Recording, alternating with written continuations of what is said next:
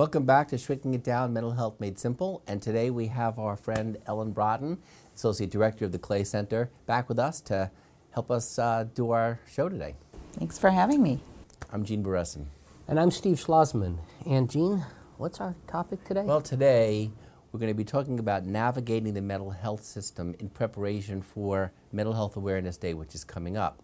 So we're talking about navigating the mental health system, and it's a lot different for you and me because we see kids, young adults, families clinically, so we do evaluation, clinical evaluations, psychotherapy, medication management.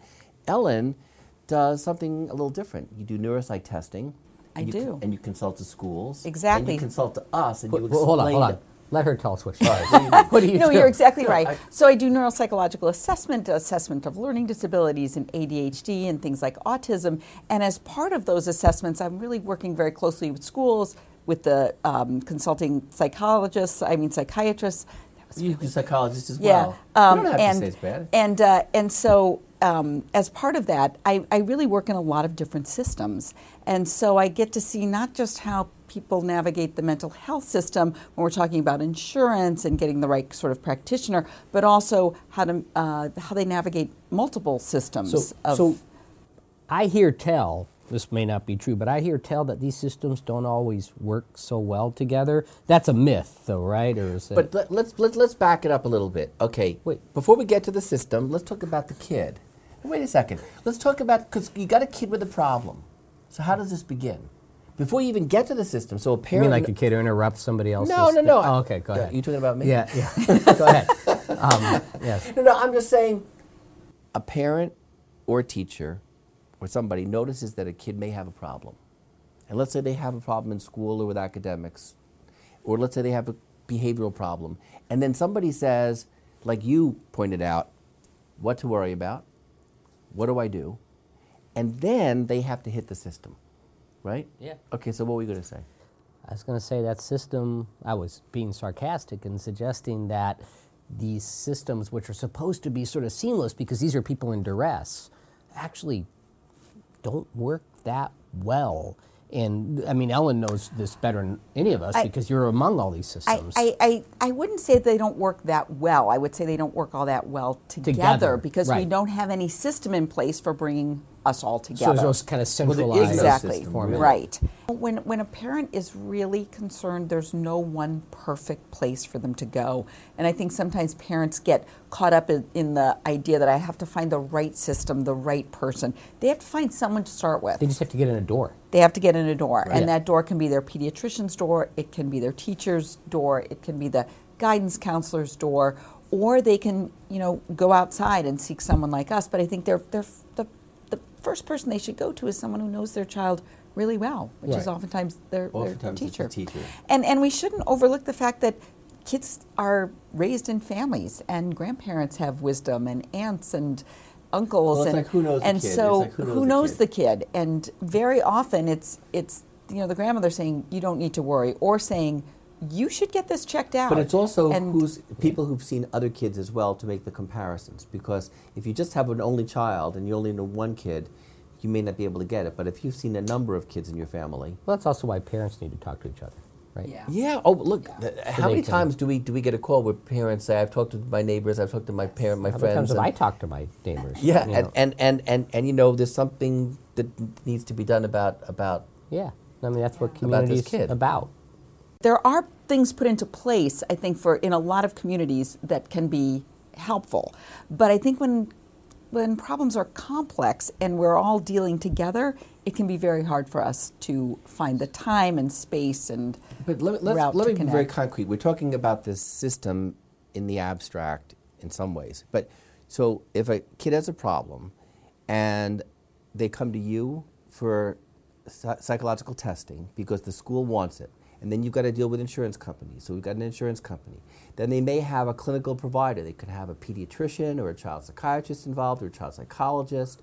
So that's another part of the worker, system. mental Social health worker, worker, mental health family workers, yeah. nurse practitioners. So there's clinicians.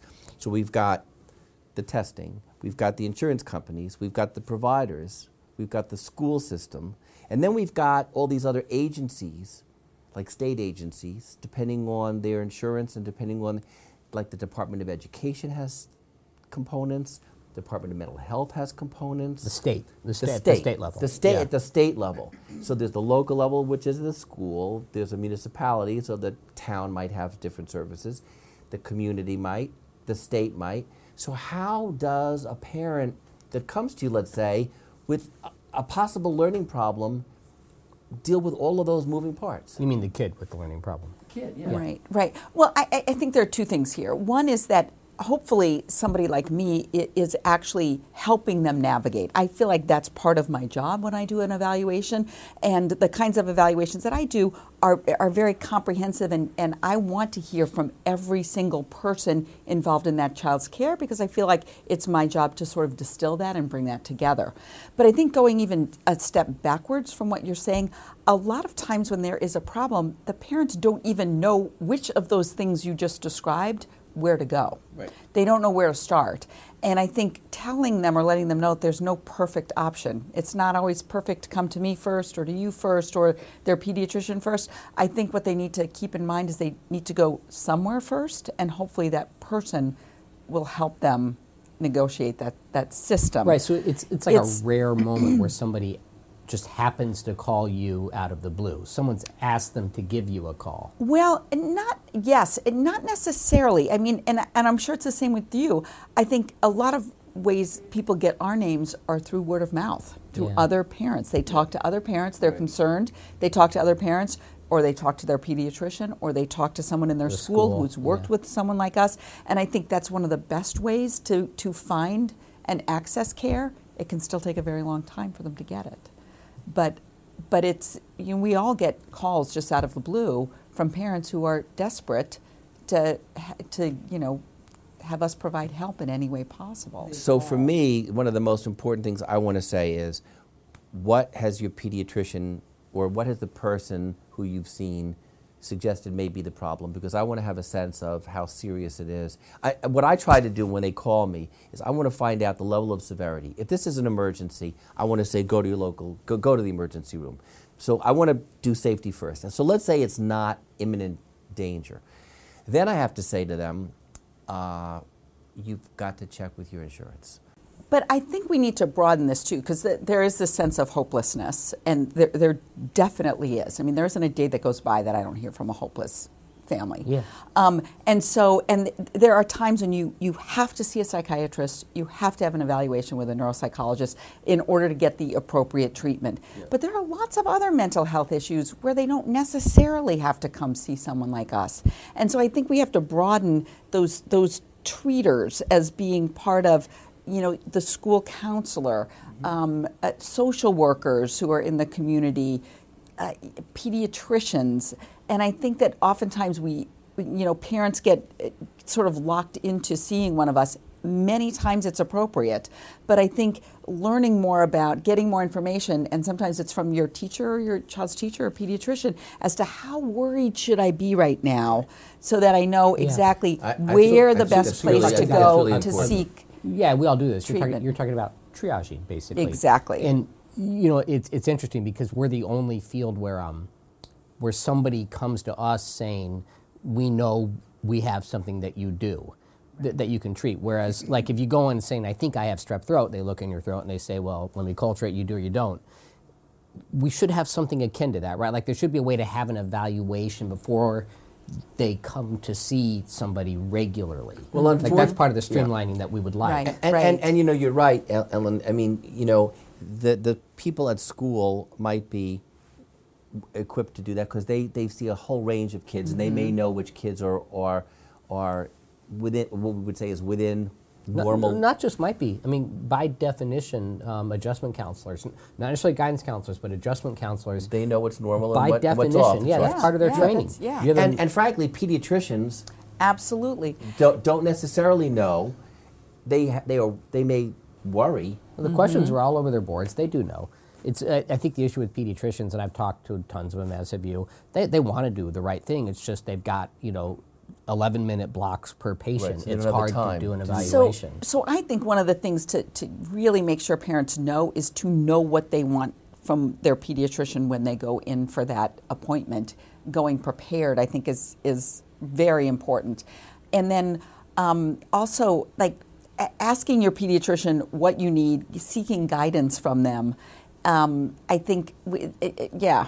So if you were asked to give a parent, say, 3 questions to bring to their pediatrician, what would they be? I think not as much questions, but information. So, Here's my child. Here's what I'm worried about. And then, should I be worried about? What are the things that I should be worried about if this continues? And when could I feel relieved? And then I think that almost everyone, unless it truly is a crisis and they're going to an emergency room, is going to have to wait to see someone like us. And that's frustrating for parents. And I think one of the things that they can remember is that as they're waiting, they can be observing, they can be educating themselves about what it is they're concerned about, they can be providing information and gathering information about their child for when they do see someone like you. And in fact, And that's part of that's the going to reason be more helpful. That's what, I mean, not to toot our own horn, but that's what we try to do with the Clay Center. We want to give people a place they can go to read about some of these issues. So when that appointment rolls around, if they happen to need it, they come with some knowledge. Right, right. It's not just let's just wait and see, but I have to wait, and now I'm going to get educated, and I'm going to be very watchful. And They know what to look for. They know what Yes. questions to ask. Yes. And when they come in, they know what what might be off the chart to what might be kind of like just a phase that the kid is going through. They may have a sense of that. And I tell parents when they call, maybe you guys don't do this, I flat out say, hey, this system at times can feel broken.